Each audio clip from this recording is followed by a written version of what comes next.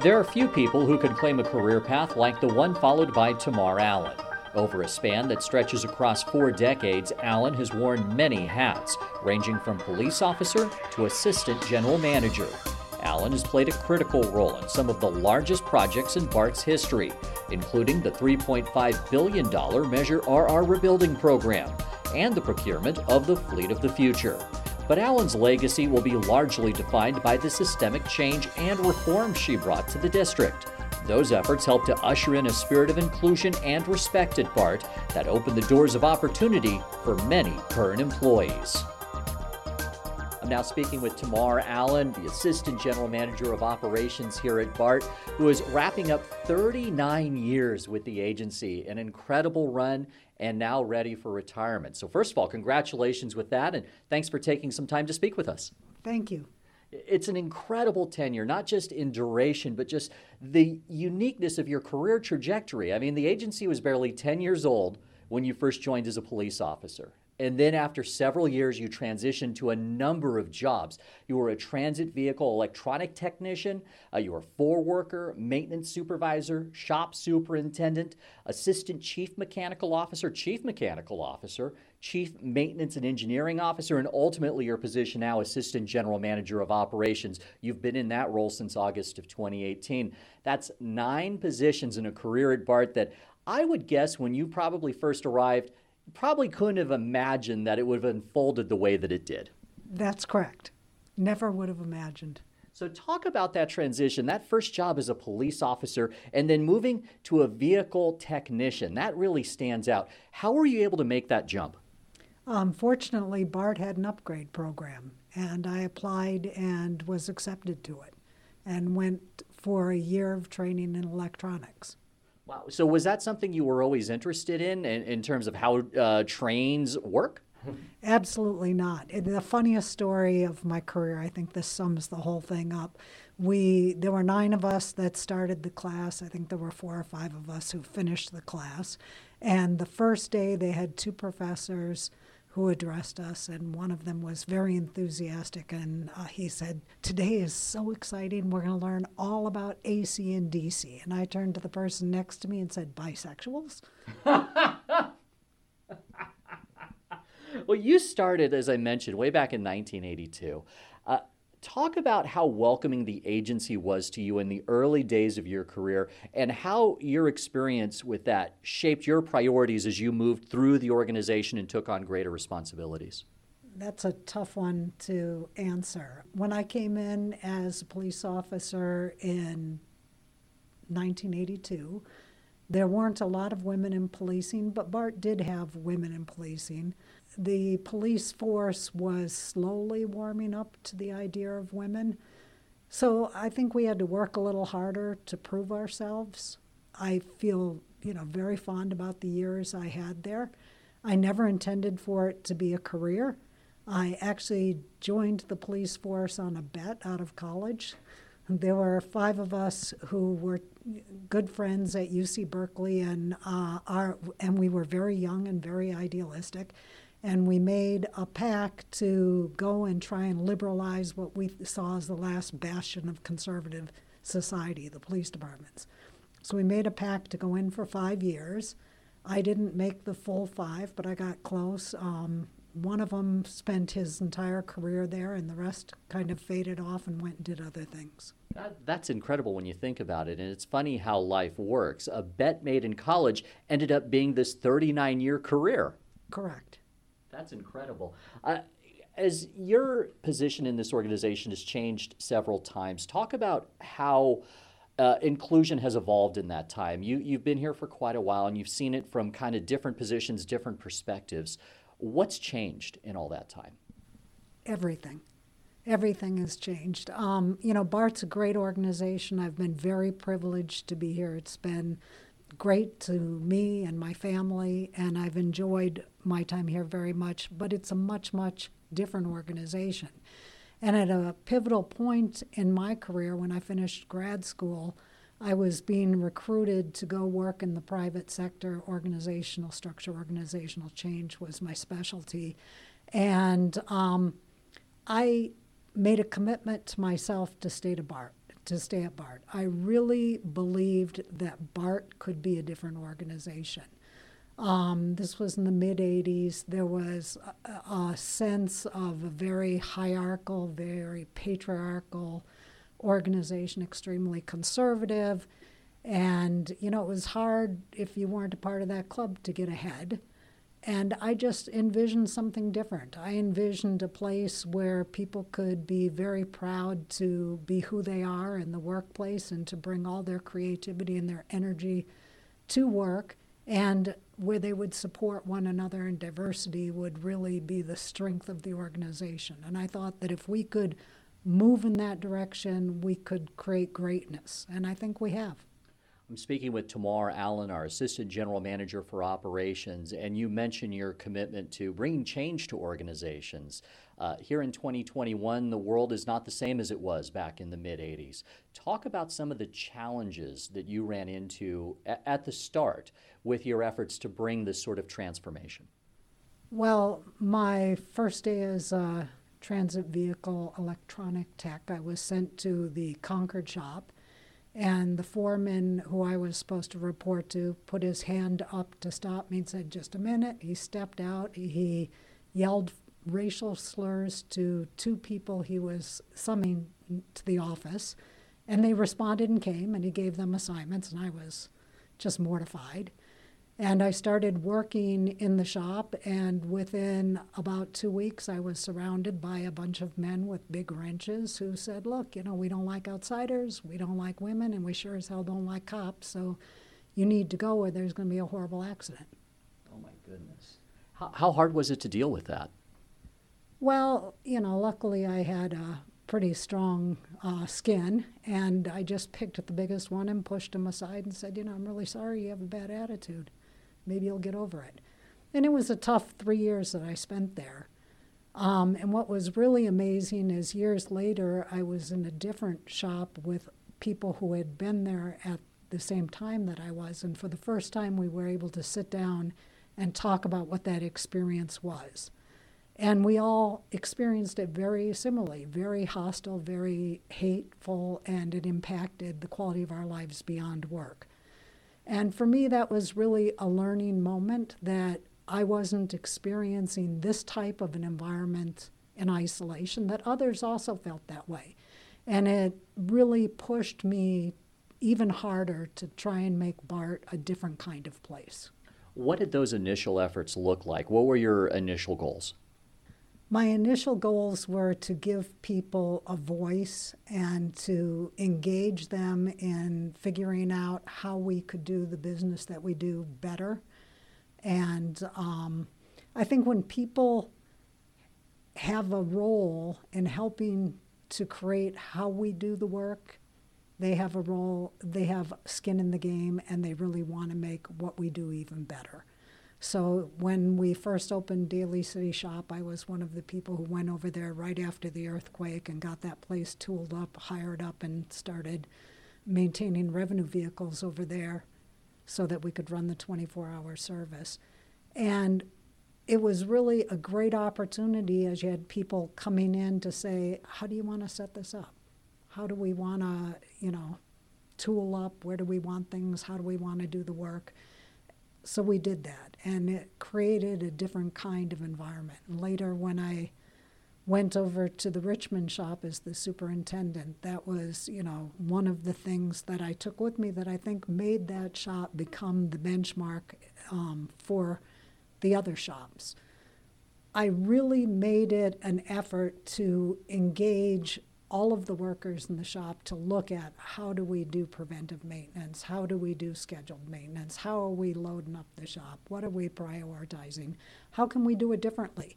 And we started doing things much differently than they'd been traditionally done, and we started to have some really, great successes in terms of car reliability and car availability. One of the things that we didn't have back in those days was a very good formal training program for new employees who came in, and we were hiring up because we more than doubled the size of the fleet over there.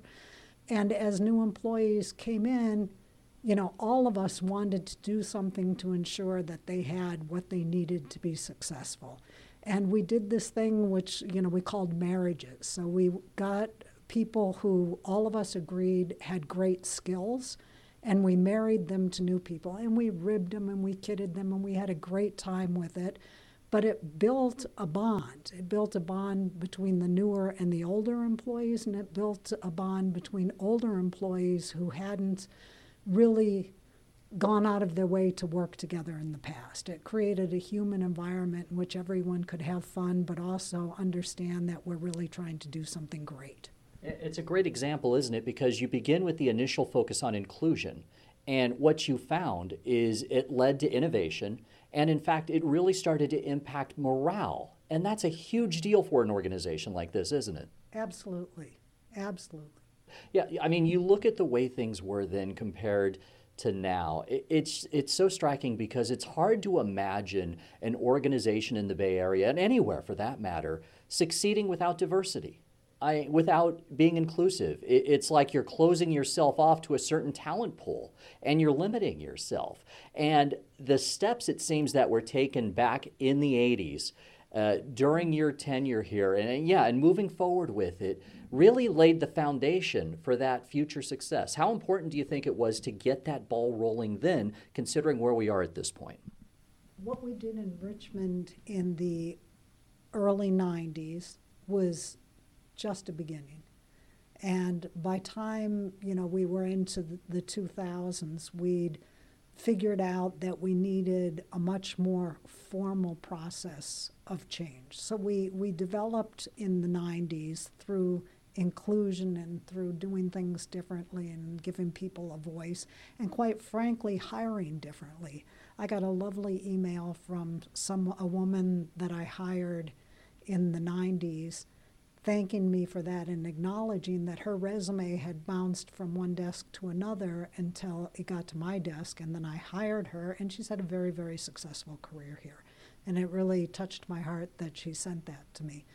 But so it wasn't just growing a more diverse work group and engaging them. We also recognized that we needed some formal tools for change. Our documentation needed to be changed. The way work went through our sites needed to be changed. There were a lot of things that we needed to do. So we started the SMP program, Strategic Maintenance Program, in somewhere around 2005.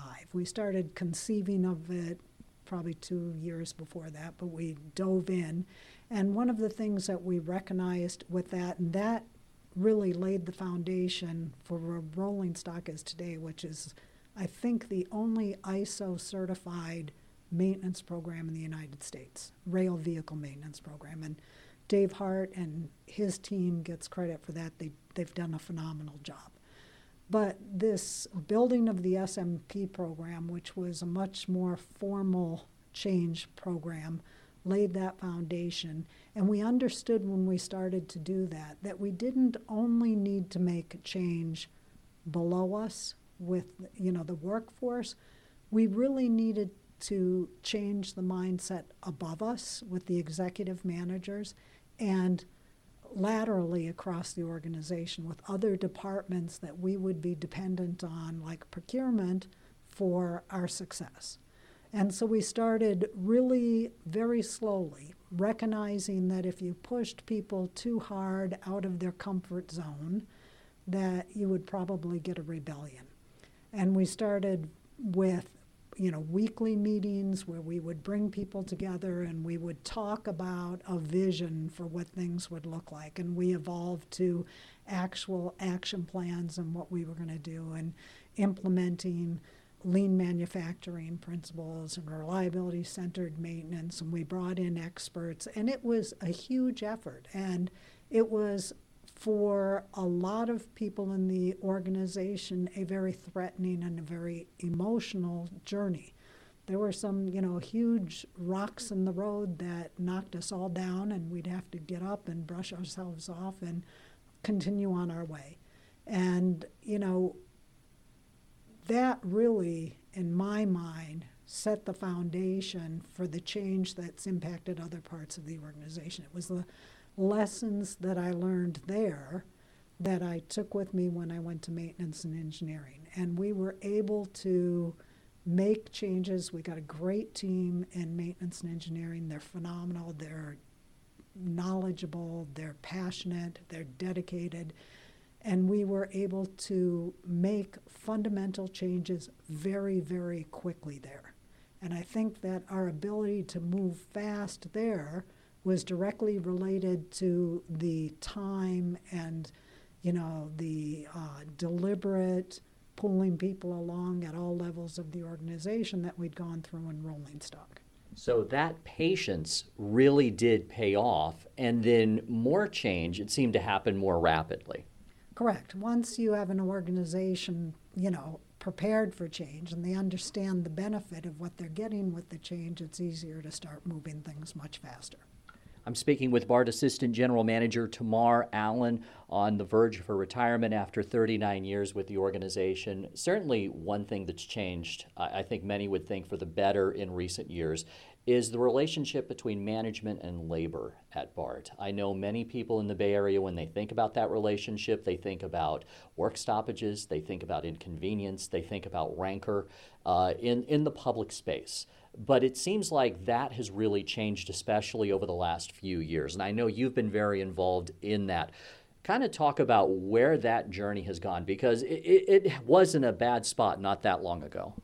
Yes, it was in a bad spot not that long ago, but it hasn't all of a sudden changed. It's been a process.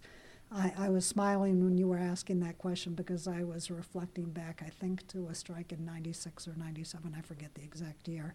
And it was right in the middle of my transformational efforts in Richmond, and we had this wonderful energy with everybody working together and supporting one another, and all of a sudden there's a strike. And we were all heartbroken, and I remember being there at midnight and just crying and hugging everyone as they left, and they cried and hugged me and my assistant chief at the time on their way out. And then one person stayed behind and said, I always had this fantasy. And I said, well, what's that? Well, I always wanted to fly through the shop like Tinkerbell. So we strapped her up in a harness, put her on the on the crane, and sailed her through the shop. Wow. It was so much fun. But throughout that strike, you heard about how much hate there was between management and the union. I'm here to tell you that strike and the one after that, we fed each other across the fence. If we cooked, we fed them. If they cooked, they fed us. We had a rotation with managers, so you had to stay in the shop overnight alone. And the workers were so concerned that I would have to stay there alone that they sent their older teenage children to stay with me so that I wasn't alone. I mean, it was just a really loving environment. So I know that the unions and management have had very difficult times, but I would challenge the characterization that it's a horrible relationship. It's been a difficult relationship with many challenges. And improving that relationship has really depended on building trust. And trust doesn't come easily, and you can ruin trust very quickly. So what I've found that works for me, and I think right now I have a very good relationship with all of the BART unions. Matter of fact, I'm having lunch with them in a week and looking forward to it very much, is to be honest, to be transparent, to not go with solutions, but to go with problems to them and explain to them what we're struggling with and get them to help us come up with solutions, because they've got great ideas. They can help if they're allowed to help, and they can engage when they're engaged. And I really believe in them. I believe in the work that they do, and I think together we've been really successful and really powerful. And it's my, sincere hope that that continues long into the future. And especially in the last year in dealing with the pandemic, it feels like there's been this partnership between BART management and the unions to come up with solutions to some really challenging issues. Absolutely. I think that we did an outstanding job during the pandemic. We were able to extend all of the contracts for another 3 years. That's a huge deal for the region and for the employees and for management. It's a win-win-win. We were able to keep everybody employed and to cut spending significantly. We were able to redirect resources to rebuilding the infrastructure, and we pivoted very quickly. We saw that we were probably moving into uncharted territory as early as January, and by time there was a shelter in place, we had a plan and we were moving on it. And our union partners were right there with us. We were able to shift schedules, shift people from operating work to capital work, and start getting a lot of upgrades to the plant, which will benefit the customers when they come back, done. So it was really a great effort. You've been involved in some huge projects in your time at BART, and one of them is the Fleet of the Future, helping with all sorts of input, helping to design that. Talk about, in the big picture, what a big deal it is for any railway to bring in a whole new fleet of vehicles. It's a real big deal to any railway, but it's a really big deal to a railway the size of BART. So somebody like New York City, they buy cars all the time, and buying new cars isn't as big of a deal for them. They have systems, they have knowledge, they have experience, right? For us, we kind of had to spin up for that. And I think we did a really good job. We wrote a spec. It was I think a very good spec, a spec that will result in an extraordinarily reliable, robust vehicle, which is what we sought to get. And then we had to, get it under contract, and that included auditing car builders around the world and going to places that were running their equipment and talking with the people who had experience maintaining their equipment, and really narrowing down what were the important features to us and then getting that through the contracting process. So I think we did well. BART's unique in some ways from other U.S. transit authorities. Our gauge is different. The biggest difference for us is the weight of the vehicle, and that actually precludes car builders from being able to bid on our project because our system was built by aerospace engineers, and the aerial structures weren't made to hold heavy stainless steel rail cars. And heavy stainless steel rail cars would be great to maintain in terms of exterior appearance, but we can't do that. We have to do aluminum cars. And so, all of the different things that make our transit authority a little unique had to be considered in that vehicle. We were able to get it all together and to get it awarded, and the cars have started coming in. Yeah, I mean, there have been delays compared with the initial projections, but is that even really surprising? Because you kind of expect, especially with complex vehicles like this, with so many computer systems, that there are going to be bugs, and certainly you want to catch those as early as possible to fix the design going forward. Absolutely. Whenever a transit authority buys new cars, there are delays. It doesn't matter who the car builder is. We've done studies. We've looked at every authority and every car builder and looked at the type of delays that they've had and the type of problems that they've had. And, we have disrupted acceptance to our cars because we're at a point in the project where it's appropriate to push the car builder for a higher level of reliability on some problematic systems. We'll get through those with the car builder, and we'll start accepting cars again, and the cars will be of a higher quality. If you look at Chicago and the problems they had with trucks, or you look at New York and the problems they had with doors, I mean, it happens. It's a natural part of the procurement process. We need to get it right at this stage. We're 286 cars in. It was time to start putting on the pressure, and I think we've done that. Yeah, and it's not like they're a unicorn anymore. It used to be, oh, there's one Fleet of the Future train. Wow. But now they're all over the place. I know my personal experience just this week coming in from work. Every day I've had a Fleet of the Future train either coming in or going out from work. So they're really out there in the system and they're becoming much more part of the BART experience. Right now, they're more than 50% of the trains we run. Speaking with Tamar Allen, Assistant General Manager for Operations at BART, another huge undertaking you were involved in is Measure RR. $3.5 billion to rebuild this system was approved by district voters back in 2016. Take us back 5 years. Why was this such an urgent initiative? Why was this needed so badly? Our infrastructure and most of its components were at end of life. And we were precariously positioned to be in big trouble if we didn't start rebuilding. And the fact that the voters recognized us as a good investment of their money and afforded us the opportunity to invest in this infrastructure was a lifesaver for BART and for the Bay Area.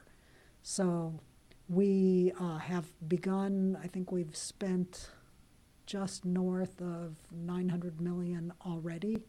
We've got 28 or 29% of the work scope completed that we intend to complete with Measure RR. We've invested heavily in the trackway.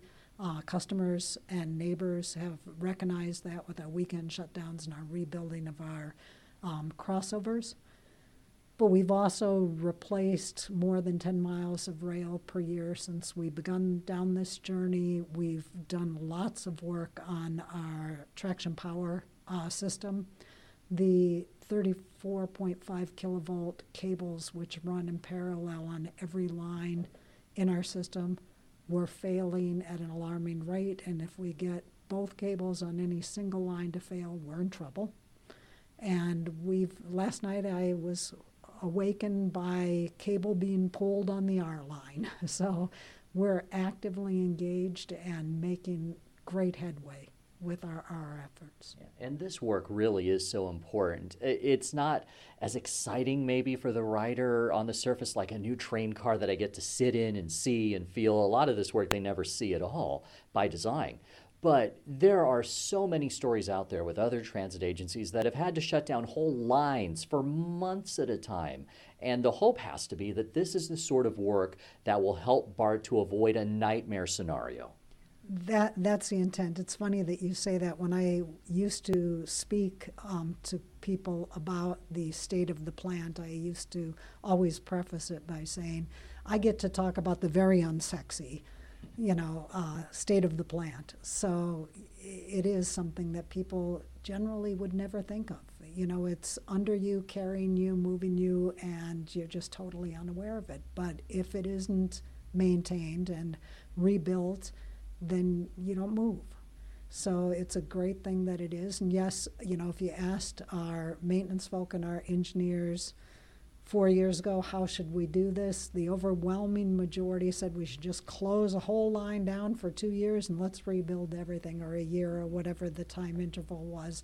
And we had to work together to figure out how can we rebuild the plant and not have untenable disruptions to our customers. And I think we've hit the sweet spot with that. I think people can tolerate weekend disruptions. I know we've had a fall off in weekend ridership, probably directly related to the impacts that we're creating to service. That's a short pain for a long gain.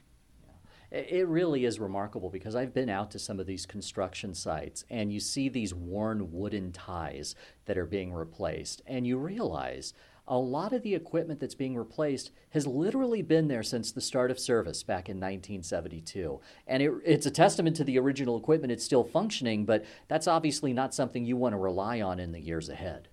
No, and it was fun being out there and seeing, 1972 stamped on rail throughout the district, and those old wooden ties, some of which were corroded, and, being able to change that. And we're replacing most of the old wooden ties with concrete. There are some places where we're going back with wood, but In the majority of locations, we're going in with concrete, and we're putting in infrastructure that's going to last another 50 years. And you mentioned the balancing act, too, to do this work within a functioning railroad and trying to confine that impact to the weekends, and especially over the last year because of the reduced service hours. What that translates to in terms of rebuilding is you have more wrench time. And it really is something that this agency has taken advantage of over the last year plus.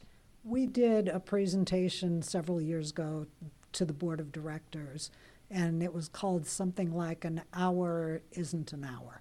And what it was meant to show was the amount of maintenance time that we had at different locations in the railroad. So after the last trains clear the core of downtown Oakland and start moving to the outer reaches, we closed down the railroad behind them. In the best case scenario, once you have a crew set their truck onto the rails and drive to where they're going to go and do the work and get their tools off, best case they have an hour and a half to do work. The further out you get in the system, that time gets diminished to half hour, 15 minutes. And it makes it very, very difficult to just do the routine preventive and predictive maintenance, let alone any rebuilding. And so giving us this extra time during COVID has been a godsend because it's all wrench turning time. The amount of time we need to get on the rail and to get to the site doesn't change. So every minute that's given to us beyond what we had before is something that we can utilize to do work, and we've been doing that. Speaking with Assistant General Manager Tamar Allen, is there a particular accomplishment or initiative that you're most proud of? I would say I've touched on the three that I'm the most proud of. When I went to Richmond shop, it was the lowest performing. They couldn't get 50% of the fleet out on any day, and it had been going on for years. And turning that around and making an environment where people there felt great about what they were doing and going to work, and that meant a lot to me, and in many ways it's like the highlight of my career because it was so personal. I was close with the people, and it was really a warm feeling. The whole effort that we did with RSNS, with the SMP program, and lining up for the fleet of the future to come with an entire life cycle maintenance from cradle to grave, and we have it all scheduled, what maintenance, what needs to be done, when, and what do we need to invest in. I mean, it's really laid out smooth. We didn't have that with the old fleet. And the M&E thing, I mean, I told you once before, but years ago, I was in a situation with the rolling stock crowd looking at the M&E crowd, and we were shocked in that moment. We recognized that everybody over there was older white male, and we were, pretty diverse. And when I look at M&E today and the things that they're accomplishing and the team that they have in place, and it's a very diverse team, people from all walks of life, and they all bring so much talent and enthusiasm and dedication to what they do, and they're doing great things. I mean, the speed with which they're accomplishing the rebuilding, the re-engineering, the upgrading of the entire BART system is mind-boggling. I mean, they've built, and it's their credit, not mine. I just sit back and watch in wonderment how great they've done.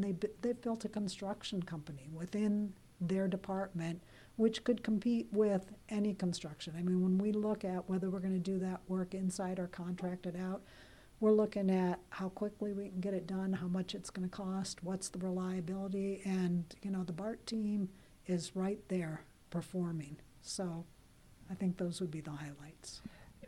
For a typical commuter, they're very much in their kind of own zone. They have it timed down many times down to the minute. They know when they're going to get to their station. They know when their train arrives. They go on their way. They don't really think about the inner workings of BART or everything that goes into making that trip possible, because it is a very complex process involving so many people, as you've mentioned. If there was something you'd want the typical commuter to know about BART that maybe they don't know about, what would that be? I'd want them to know that the men and women who work here are really decent, good people. They care, they're trying hard to do the best that they can, and, a smile would go a long way, especially for our frontline folk, our station agents, our train operators, our station cleaning folk. They're out in the public, and their job's hard. They're dealing with all of the social ailments that plague the region. And there's some expectation that they can miraculously make it all go away. And they feel bad themselves because they can't. And, just a kind word or a smile would really make a difference in someone's life. And if you could do that, I'd appreciate it. What are you going to miss the most about BART? The people. I love the people of BART. Getting to know ATU and spend time with them, I really have an appreciation for all of the heart and passion they bring. All of the people that I've worked with, throughout the operations with SEIU and AFSCME and Rolling Stock and M&E and Transportation. I mean, they're great people. They're really, really good people. Tamar Allen, 39 years of service at BART, our Assistant General Manager about to retire. Thank you so much for speaking with us, but also thank you so much for all of your efforts and what you've brought to this organization. Thank you.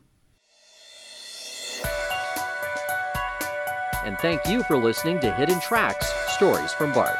You can listen to our podcasts on SoundCloud, iTunes, Google Play, Stitcher, and of course at our website, bart.gov/podcasts.